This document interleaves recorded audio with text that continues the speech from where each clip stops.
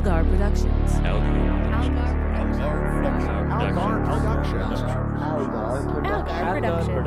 Algar Productions. You are listening to the Post-Atomic Horror Podcast with Ron Algar Watt and Matt Robotham.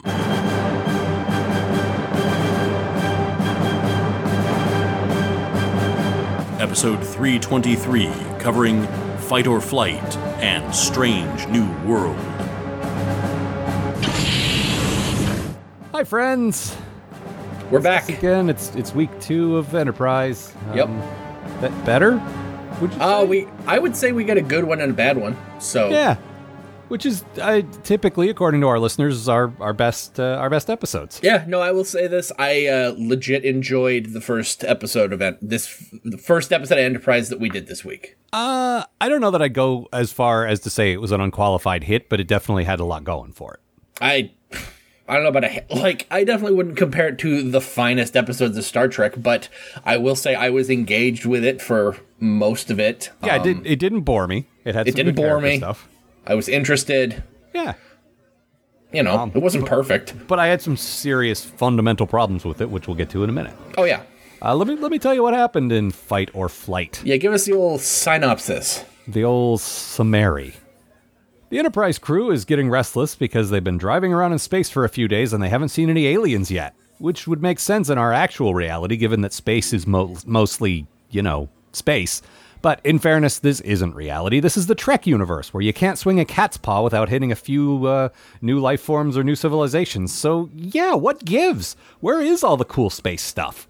Finally, they spot a derelict ship with no detectable life signs. T'Pol advises caution. What with this being an unknown ship in unknown space and all, maybe it's poison. Maybe the floor is lava.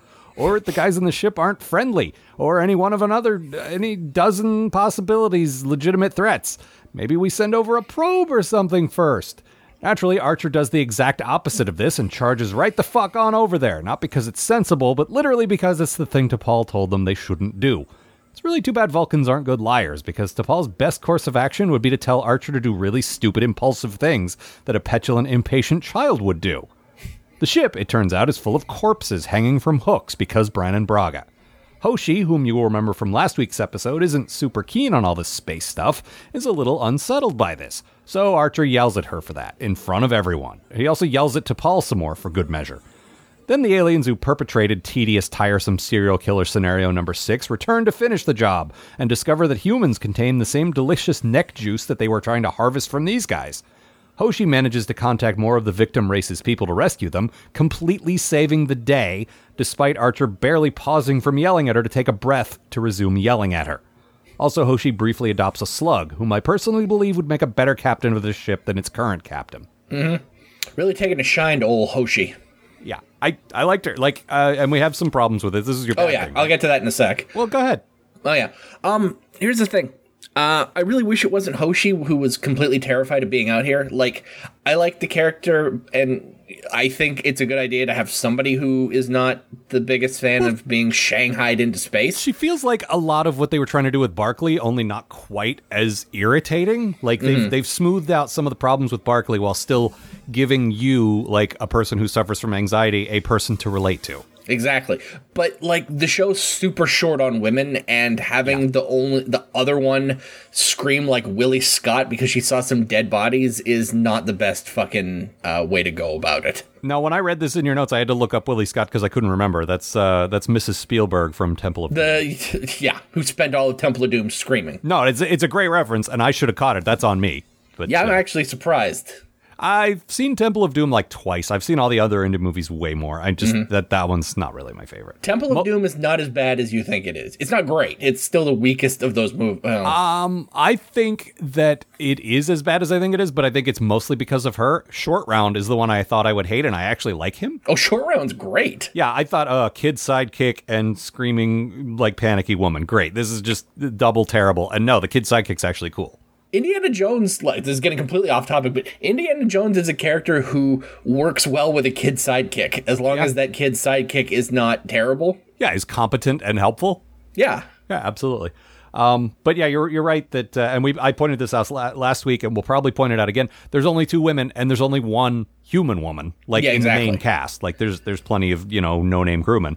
But she's it, and she shouldn't be the one that's, scared of everything. I was thinking about this.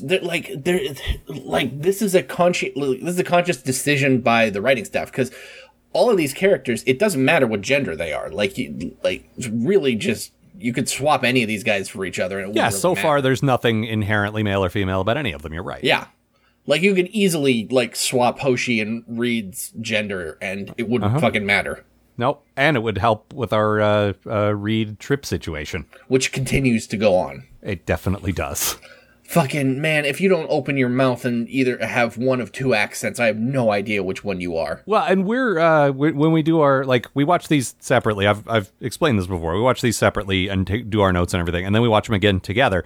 Mm-hmm. And on that second viewing, I have the mute on so I can hear Matt, and so that I can't hear the theme song. More importantly. Yeah. I want to hear what Matt has to say, but I also really never want to hear that song again if I can help it. I probably will, but I'm going to try real hard not to. So you're saying you don't have faith of the heart? I do not. I have no faith of the heart. I'm not even sure I have a heart. So I definitely don't have faith of said. So you might have a total eclipse of the heart, though. No, because that implies my heart will one day emerge from the shadow of the moon and I will have a heart again. I'm more like the Tin Man. Oh. Yeah. I'm okay with that, though. I mean, of those guys, you could do worse. Yeah, absolutely. I think that's the best choice. He's basically a robot. Yeah, nobody wants to be a fearful lion. No, and you need a brain.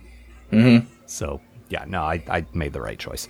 But no, because I have it on mute, I can't, I don't have the crazy accents, so I have a much harder time unless Trip's down in engineering and Malcolm's doing, weapons stuff. I can't tell. Yeah. If they're in the captain's quarters, I mean, which one are you? Yeah. But no, you're right about Hoshi being, she carries a lot on her shoulders because, when you're the only woman, you basically represent all the women, and that sucks. Exactly. And it's unfair, but that's how it works, and you need more to make it better. Mm-hmm. So, yeah. It's not the best. Not so much. I do like her, though. Oh, God, yes. I like I say, I feel like they took a lot of the Barkley stuff and made it better. Mm-hmm. I totally get just she's more an intellectual. She's more she's great at languages and she studied them. And the next step, there's people like this in real life who spend their lives as academics. And then it's okay, but now you have to go study. If you study archaeology, one day you should go to a dig. It's field work. Fuck you. Yeah. And some people feel like that. Some people feel like, no, I'm excelled in school, but I don't want to go out there. And she's that person. She's that person who's kind of got to get pushed out of the nest and fly now. And I like that. Mm-hmm. And considering she was basically shanghaied into coming on this trip, bribed, I would say. Yes. And I actually liked that. I mentioned it last week. I liked that as a character moment when he's like, we've got Klingon. Have you ever heard Klingon? And she's like, fuck no, I haven't. That's cool. I like that. I like that a lot. I like when someone's excited about their job and the thing that motivates them is wanting to get better at their job and learn more. That's a character I want to get to know better, Yeah, exactly. And I like that. And the whole arc of this was her learning to overcome her fear and suck it up and do the job. And I hope this is the end of it. I hope this episode is what makes her okay now. And I feel like Star Trek has a hard time in the Rick Berman era. Well, overall, because back in the 60s, shows didn't do that at all. But Star Trek has a hard time teaching a character a lesson and then having them continue to remember that lesson. Yeah. So we'll see. The show is more serialized, so hopefully she's learned something. Yeah, hopefully. I guess we'll find out. It'd be nice to have her have a full arc of this show, What I'm saying is the arc of her overcoming her space fear, I hope, is over now. And now she can have a different arc, is my hope. Ah. But let's go ahead and do my bad thing. I'm not sure if this point came through in my summary, but I don't like Archer at all. Yeah. Most of the decisions he makes seems to be motivated by doing the opposite of what T'Pol wants, which is bullshit. Mm-hmm. I personally am an extremely impatient person by nature. Everyone knows this about me. My motto is measure no times, just fucking cut already. Why are you wasting so much time measuring? And even I understand that he's being super careless and idiotic. Slow down for a second, dude. Space is disease and danger wrapped in darkness and silence. It's not unreasonable to suggest a little fucking caution. it really bugs me when, like, they've come back, they found out that the ship's full of dead bodies. They come back, and T'Pol's suggesting, this isn't really our business, we should get out of here, like, yeah, whatever killed them could come back for us. Maybe I already said we shouldn't go there, but I'm not going to play the I told you so game, but maybe we should go now? Mm-hmm. But, like, so then Archer leaves. Mm-hmm. And then that night at dinner, he fucking freaks out at the dinner table because he's so mad about her making him leave. Yeah. Dude, she didn't make you do shit, okay? No, she's there in an advisory capacity. This is your mission. She's there to suggest, advise. The Vulcans have been out here before. They know what they're doing, so her advice is worth something. Listen to her. But it's your call. It's your call. End of the day, if you feel guilt, if you want to do something about these dead bodies, you're the captain. Fucking do it. Like, that's your call. And T'Pol, every time they're in that situation where he wants to override her, she always says, "Okay, well, I gave you the information. Now it's your." Like, she never argues with him. Yeah. So I just find it really the dude is really infuriating. Yeah, and specifically it ties into what we were just talking about because he yells at Hoshi a lot. Yeah. Like, he doesn't... There's a really interesting thing, and I hope this is in the writing. Like, I hope this isn't an accident. Like, on the bridge, they're in a tense situation where she has to communicate with the second member of this alien race. Like, his people have been killed. He thinks they did it. Mm-hmm. And she's the only one who can tell him, no, we found them like this. We need help. We want to help you. And it's a real tense moment. She's got to do it quick before they get shot. And Archer's like, tell them this. And he says like a whole complicated paragraph. And then T'Pol says, no. What we need to get across is these 3 words. Just translate these 3 words and you're good. It's like she already knows how to handle human panic better than he does. Yeah. And like, she's a Vulcan. What the fuck? Yeah, and no, there's another moment in this one where like the guns aren't working, basically. Mm-hmm. I don't know if they have phasers yet. They have photon torpedoes. I don't know if they have phasers on the ship. Oh, ship phasers? Yeah, I don't think they do. It's cool. They look like rockets. They look like actual missiles instead of just a red dot, which is I like that a lot. Yeah. But they're having trouble firing, and Malcolm's just like, okay, like we got to fight this giant fucking monster spaceship. Mm-hmm. And the aim's still off, and T'Pol's just like, well, fucking do the best you can, I guess. You're gonna have to do your best. This is all we can do. And Archer yells at him. Yeah. Why isn't it working? Well, because I told you we needed time, and you said, fuck time, let's go. Oh my god, okay, so the episode fucking opens with him trying to fix this thing, right? It's just like, it's off by like 3 millimeters or whatever. It's like, why is that important? Well, it's the choice between hitting the ship and destroying the ship. Like, right. Yeah, if we want to knock out their engines versus blowing up their bridge, we should have better accuracy. This shit's important. But Archer's like, well, you know what's more important? Me driving. Yeah, we need to see stuff. We're out here to see stuff, and we need to get to the stuff. Like, just give it a second. We're not making good time. What are you, somebody's dad? Yeah, we don't have a fucking like itinerary here. I mean, all these people are already like being put out by you deciding to just stay here. So take your time at this point. Your mission is to drive until you find stuff. You know what that means? It means you've got time. Yeah, space is empty. You can fucking pull out a warp, take some time, and get your fucking ship running properly. Yeah, because... Which it would have been if you hadn't fucking just decided to stay in space. Yeah, if when you left, like, Earth in the first place, you told Malcolm, hey, we're going to be out here for maybe a year or something, he probably would have had that shit fixed to begin with. Yeah. So, everything... And I'm really not doing this for a joke. There's nothing I like about him yet. Like, the dog is it. Mm-hmm. He's got a dog, and there's a cute scene with the dog in the next episode. Those are the only times I've liked Archer so far. And I do like that. I think it's in this episode. The dog, he's pacing in his quarters, and the dog's just pacing with him. Yep, wagging that tail, following him. And I'm watching him just like the best trained dog since Frasier's dog. Is this the one with the cheese, or is it the other one? I think this is the one with the cheese. Where the dog, like, he's the captain's eating some cheddar, and he's like, you know, that doesn't agree with you, Porthos. It's a cute moment. Like, those are the only times I like Archer so far, and it's not Bakula. I've been thinking about this. He's all right so far. I got no problem with the actor. It's all in the writing. He's just written to be a dick, and he's doing what's on the page. Yeah.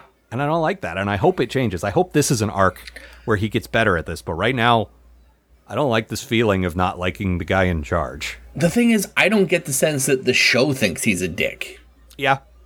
Well, like, he's self-righteous, and you think he's arguing in favor of what's right, but he's not. He's just being contrary. Yeah, like nobody on the ship has ever sort of remarks, and it's like, God, the captain's a fucking asshole. Yeah, he is. Which, you know, if something like that happened, then at least I would know that that's how they're writing him, and they mean that to happen. Yeah. But like, it seems like they're just like, no, he's what is it, tough but fair or whatever. Yeah, he's a No, straight he shooter. wants results from people. No, he's just yelling. Is Meow Meow Fuzzy Face a loose cannon? Yeah.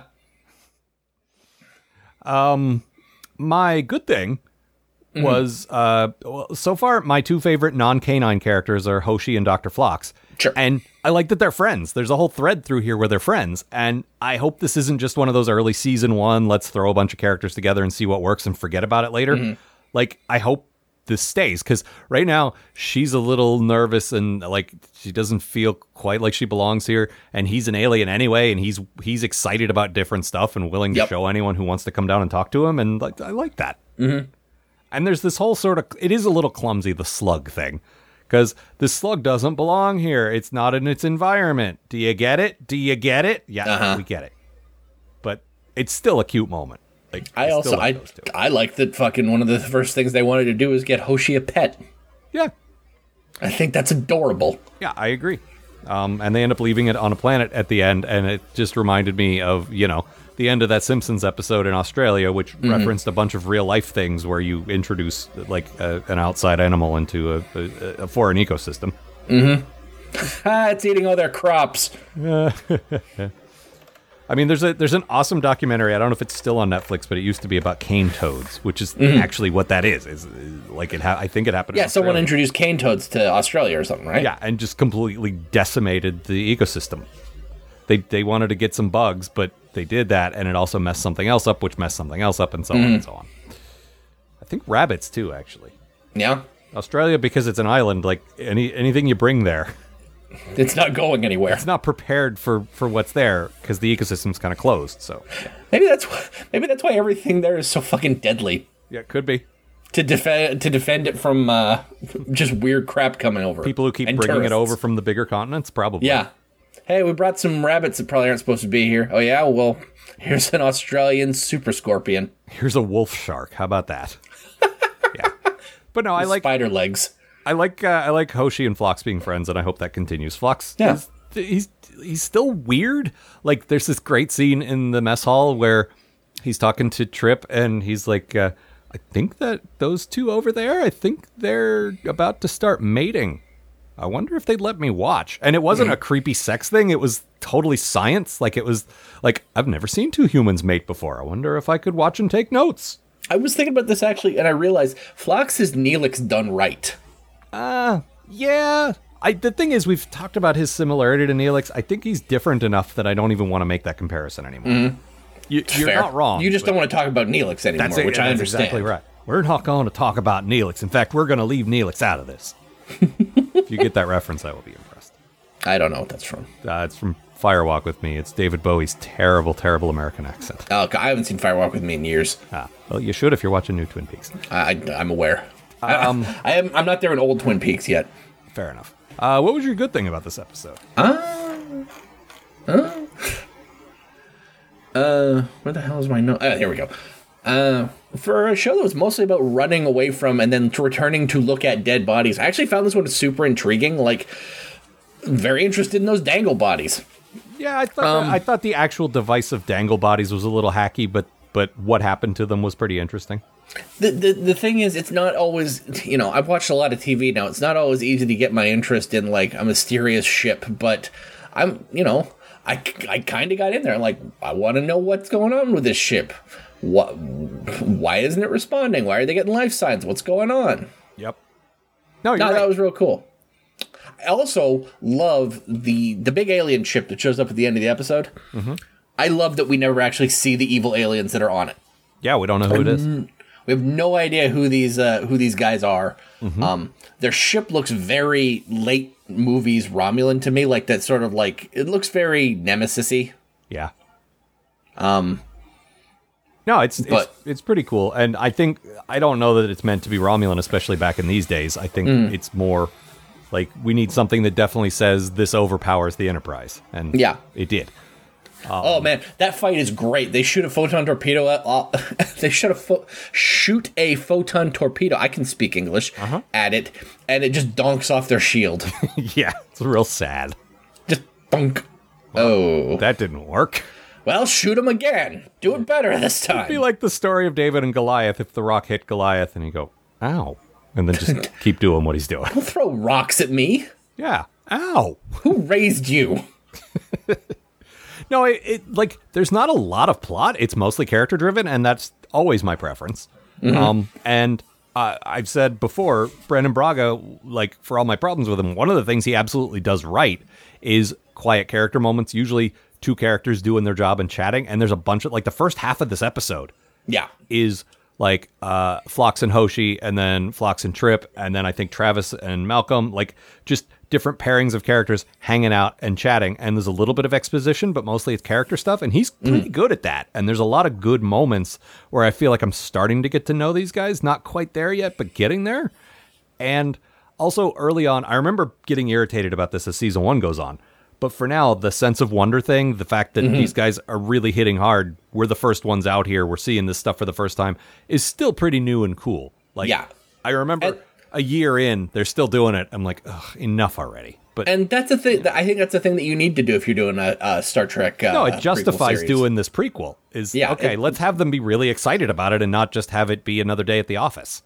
Yeah, like, this is in the next episode, but like when they arrive at the planet at the beginning of the next episode, like, everyone rushes to the windows to just look out at it because, like, wow, a planet that isn't Earth. Everyone but Travis has never seen this before. Yeah, this is awesome.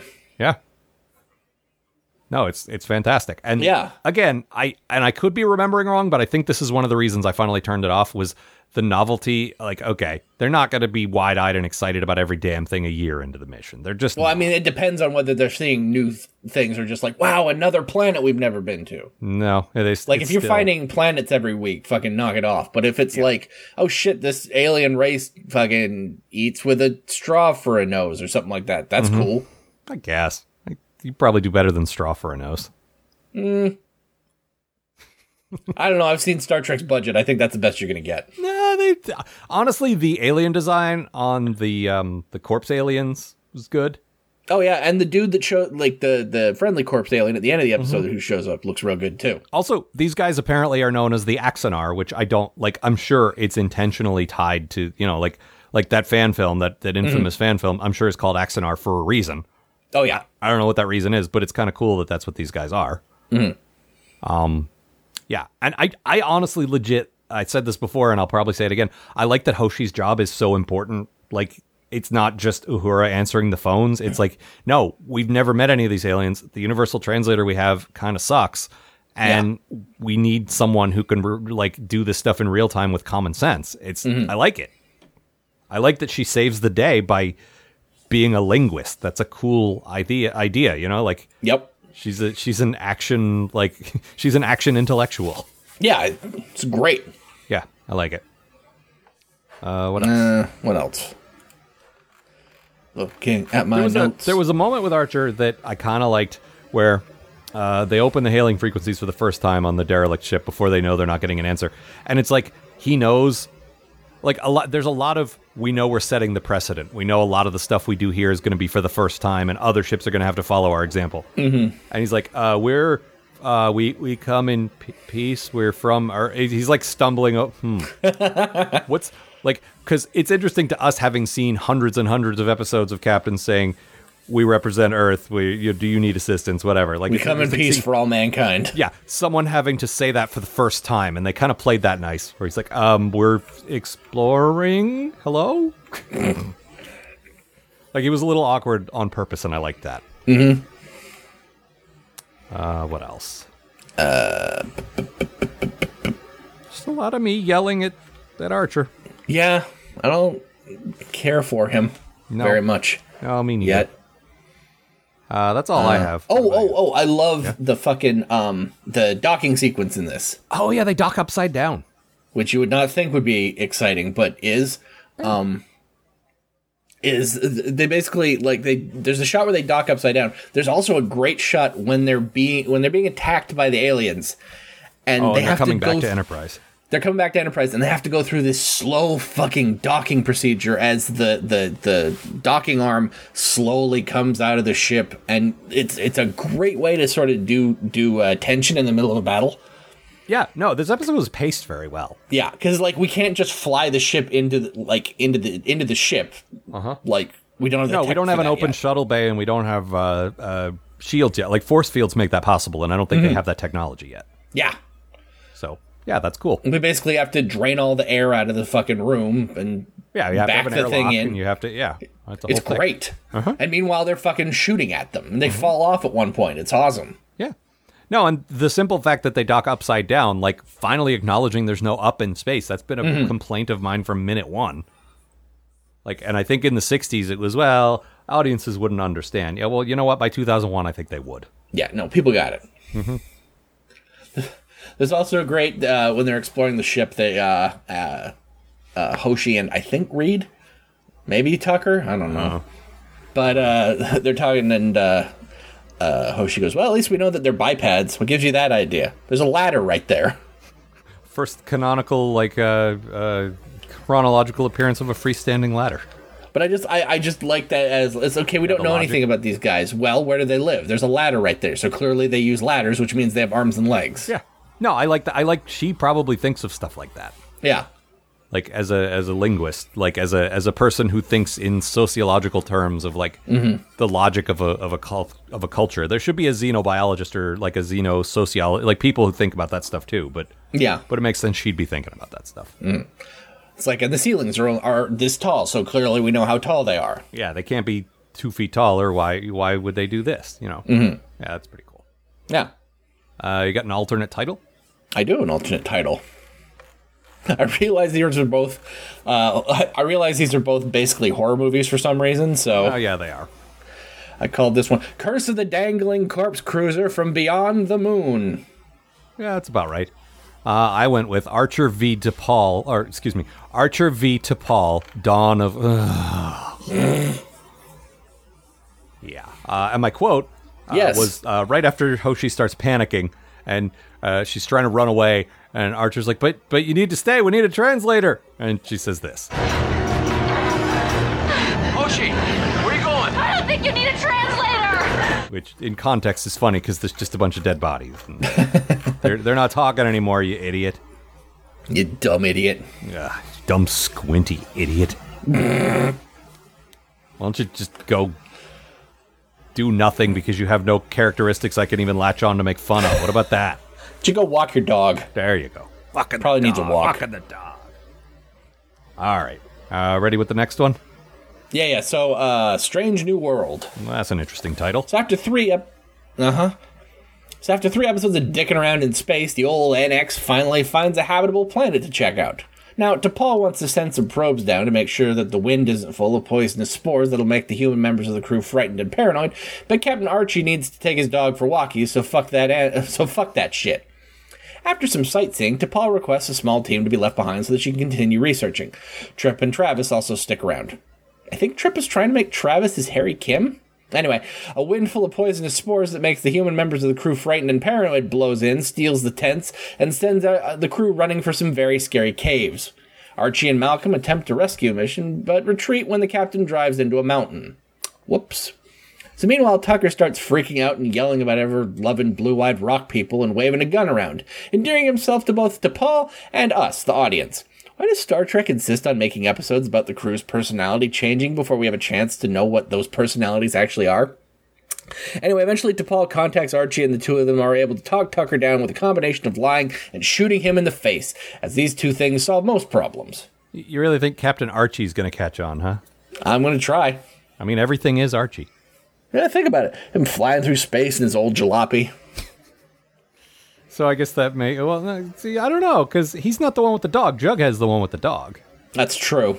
Archie has a dog. Does he? Yeah. What's his dog's name? Oh, fuck. Yeah, see, Jughead has Hot Dog. I know that in Afterlife with Archie, it's Vegas. Oh. No, I mean standard classic Archie. I think Little Archie had Scrappy? Yeah, Scraps, I think, or something like that. Scraps or something? Yeah, but that's Lil Archie. That dog is long dead. Yeah, exactly. All right, so maybe Archie doesn't have a dog. I mean, he's got the eyebrows to be Archie, that's for sure. Uh-huh.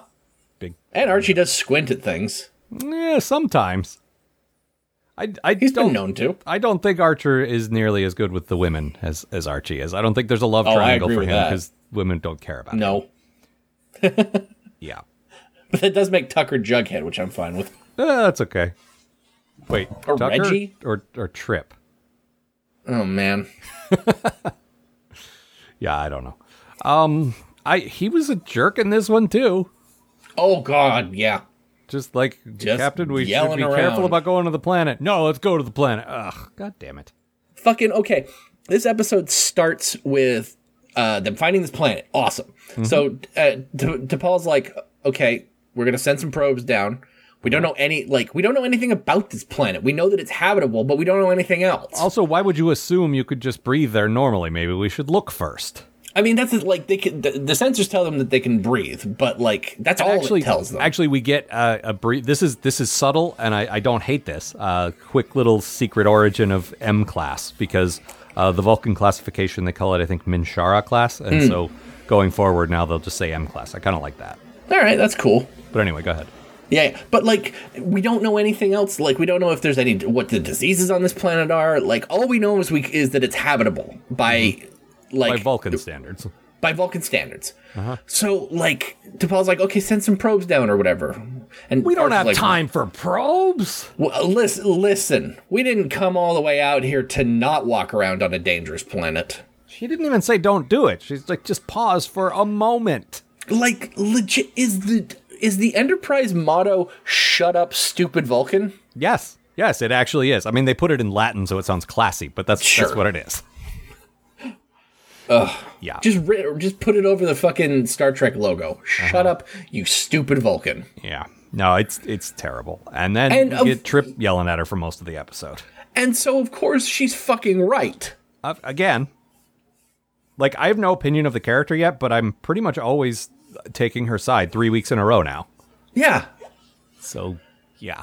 I just, like, yeah, you could do this kind of crap in, like, New Trek because we had the sensors and stuff. We could tell this crap instantly. But this is the first fucking planet that humans have discovered on this mission, and you just walk right out and have a fucking picnic. Yep. I will say, the shuttle pod door opens, and Porthos runs out, and you just get a shot of a beagle frolicking in a field, and that is the best thing ever. Mm-hmm. Now, I will say I do enjoy the actual, like, the beginning of the episode where they're exploring the planet, and there's some great shots of the planet. There's a shot of a dude just standing in the middle of a field, like, looking off at some mountains in the distance. It's really cool. Yeah, it looks a little fakey, but on the other hand, it doesn't look like Planet Hell. It looks like natural light. It looks like they actually went to a place, and actually, this is my good thing. They seem to be making more of an attempt to make planets look more alien. Like, yeah, they're clearly at a public park or something, but there were nice little touches. There were little alien eel things in the water, and they looked up, and there's, like, 2 moons, and, like, just subtle little things. The fireflies at night, like, there were things that made it not look like the Gorn rocks again, you know? And I like that. I like that an alien planet feels a little bit alien. Yeah, it's neat. Yeah. And we should be getting that. I mean, they might not have the full budget that, like, Star Trek Beyond did. Like, the movie, or the planet they spent most of that movie on, they went all out and made, like, the plants weird colors and weird stuff blowing through the air and all that. But they do what they can here, and I like it.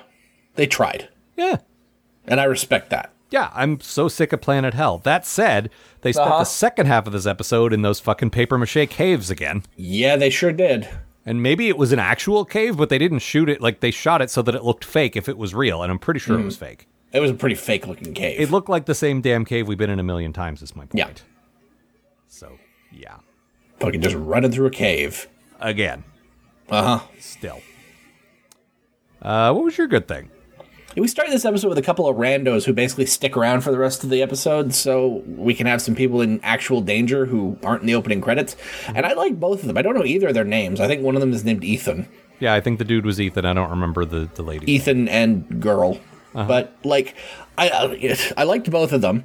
I hope we see them again because, like, this is the smallest crew we've ever had on Star Trek. It's got like 97 people, they said. Yeah. So it would be really nice if we had some reoccurring guys show up every now and then. It wasn't just like the core Well, Memory Alpha says 4, this 5. is the first appearance of these two, so presumably that means they will have other appearances. Wait, Archer, DePaul, Trip, or possibly Travis. Mm-hmm. Or 5? Is it 5 guys? Might be 5 guys. But 5 yeah, guys, burgers, and Enterprise. Yeah. No, I did enjoy that, and I liked. This is a behind the scenes thing, and I'll give Scott Bakula credit for this. They were going to kill off, I believe his name is Ethan. Yes. They beam him back up from the planet, and because they're using the transporter and they shouldn't, they fucking Brundlefly him with some of the local flora. Yeah, Brundleflora. Yeah, exactly. So he's Swamp Thing now. He's got weird shit growing out of him, and he's like, oh, this isn't great. And but beyond that, he's also dying from these spores. Mm-hmm. And so it's, they were going to kill him. And Bakula said, you know what? The crew is small. Also, it would be a huge deal for them to lose their first guy. And there's no room in this story for us to mourn that. Like, we need to make a big deal when we kill our first guy. And it's like, you know what? That's good note. Good job. Like, I agree with you. Yeah, no, that's absolutely right. Like, it was like, we don't want Carrie over again. Like, well, he's dead. Whatever. Yeah, no. Yeah. That was the thing with earlier Voyager, was that, like, if you go back and watch it, they didn't kill too many people, and it was usually a pretty big deal when they did. Yeah. It should be a big deal on every show always, but, Mm-hmm. But it isn't. Fucking. No, especially with the old red shirts joke. Like, you should be aware of that, and you should make a big deal. The thing is, but on the other hand, I didn't know if these guys were going to die, and that was nice. We got to know them for a minute, and then I didn't know if they were going to kill them, because they could be red shirts. Who knows? These could be history's first red shirts.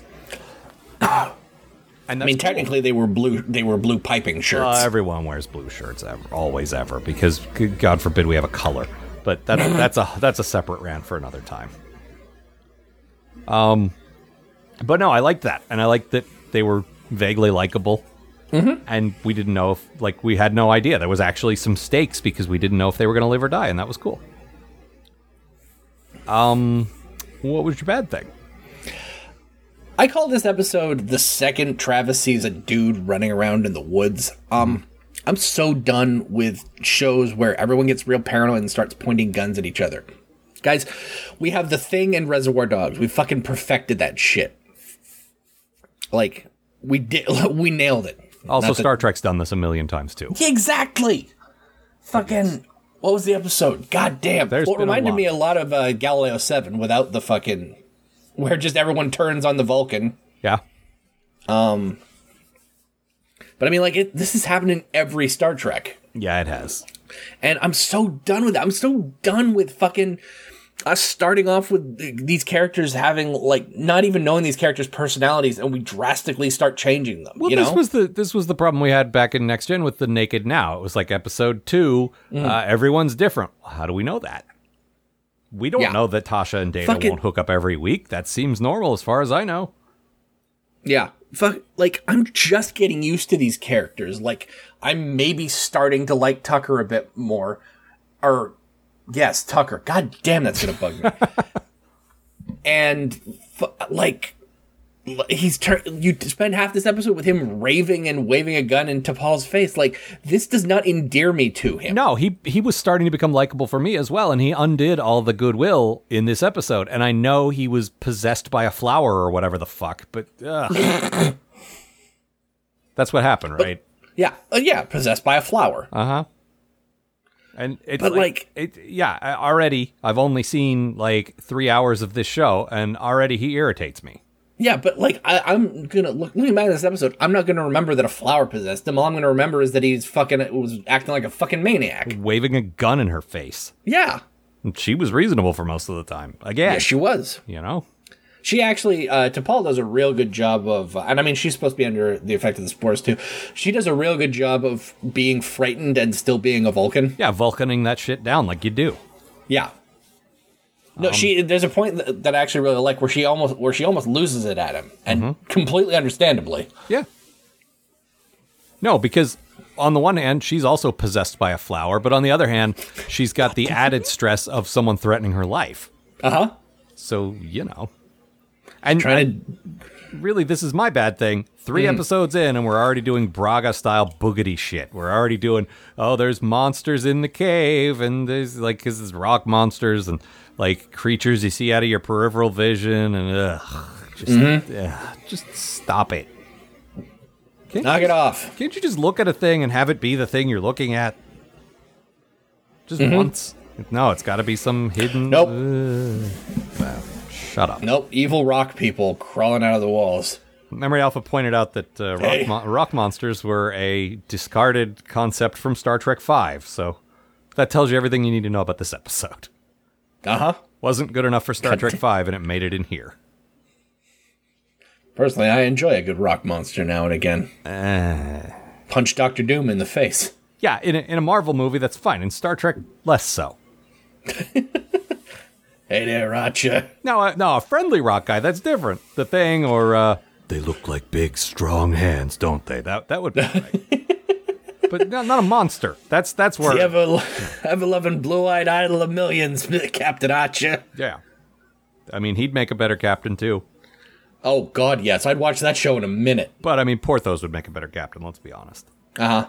I would watch I'd watch The Thing and Porthos go into space. Yeah, absolutely. God damn it, now that's all I want to watch. Hanging out with this here dog. What else? Just me yelling at Archer. This is officially, I tweeted a picture of this. This is officially the first episode of Enterprise that had a Yeah, in the this notes. is, as you pointed out in your bad thing, this is one of those deals where we figured out what was going on pretty early on, and it just went on and on and on like that. Yep. And No, just like stop. the half an hour of the 45 minutes of this episode is fucking rambling in the cave. Oh, here's the thing we disagreed on. At one point, they're camping, and Travis is around the campfire telling a ghost story, which I wanted to throw something on my TV, and you seem to like that. Oh, I like that. I like it coming from Travis, the guy who's been out here. Well, I like that the old timer is a kid. That part I like. Yeah, exactly. It's the actual trope of the ghost story around the campfire. Like, in another show, that's okay. In Star Trek, it's like, ugh, this is so stupid. No, I thought that was great. I did not. And there on the handle of the airlock was a hook. Was my Letterman's jacket. Boo! Ugh. That's just not Star Trek to me. I'm sorry. And then he realized that the Klingon wasn't trying to kill her. He was trying to warn her about the Romulan in the back seat. Wearing his Letterman's jacket. I don't know where the Whoa. Letterman's jacket comes from, but there you go. But Al, that Ferengi died 20 years ago this very night. We haven't met Ferengi yet, except we're still going to anyway. But we'll Tell get him angry at large that. Borg sent you. Large, Ma'arge. Ah, good times. Yeah, better times than this episode anyway. Sure. Oh, I liked, you pointed out that, in the last episode, Hoshi being one of the only women and being scared is not great. They did turn that around a little here, because the two red shirts, the dude was freaking out, and the chick just slept. Like, she's in the tent, and she's like, stop yelling, I'm sleeping. I think I heard a guy out there. No, you didn't. No. Go back to sleep, Ernie. Yeah. That was nice. Sorry, Bert. I like her so far. Yeah. Not enough to remember her name, apparently. But I don't think they ever said it. I could be wrong. no, but, they definitely said it. I probably wasn't paying attention. Ethan and you. Lady. Yeah. Ethel. There you go. Ethan There and you Ethel. go. Yeah. They're twins. They got similar names. I really hope that in the same way that we've evolved beyond crime and war, we'd evolve beyond the name Ethel. I don't know. If the captain's Archie, there's got to be an Ethel somewhere. I guess that's true. Yeah. Oh, Here comes Big Ethel. so there's a pretty cool bit near the end. Like, I don't like all the paranoid crap. I don't. But I do like the clever. And again, Hoshi saves the day again, 3 in a row. In fairness, in the pilot, she contributed to saving the day with a bunch of other people. But 2 in a row, where she's the one who saved the day. Yep. Like, straight up. Because, and they compare this to actual, like, dementia and stuff, when people who learn another language sometimes revert back to their original language. Oh, sure. Which, yeah. that actually makes sense to me. Like, if English is your second language, sometimes you think in your original language. So she probably thinks in Vulcan. And so when her mind starts going a little, she probably starts speaking Vulcan. That all tracked with me. And they on the ship, they understand what's going on, and they want to get her a message and not have Trip understand it. So Hoshi says in Vulcan, hey, we're going to trick him into doing this, and then you need to stun his ass. And I like that. And also, we haven't heard a lot of Vulcan spoken out loud before, like a couple of lines here and there, but there's a lot of it in this. I like the sound of it.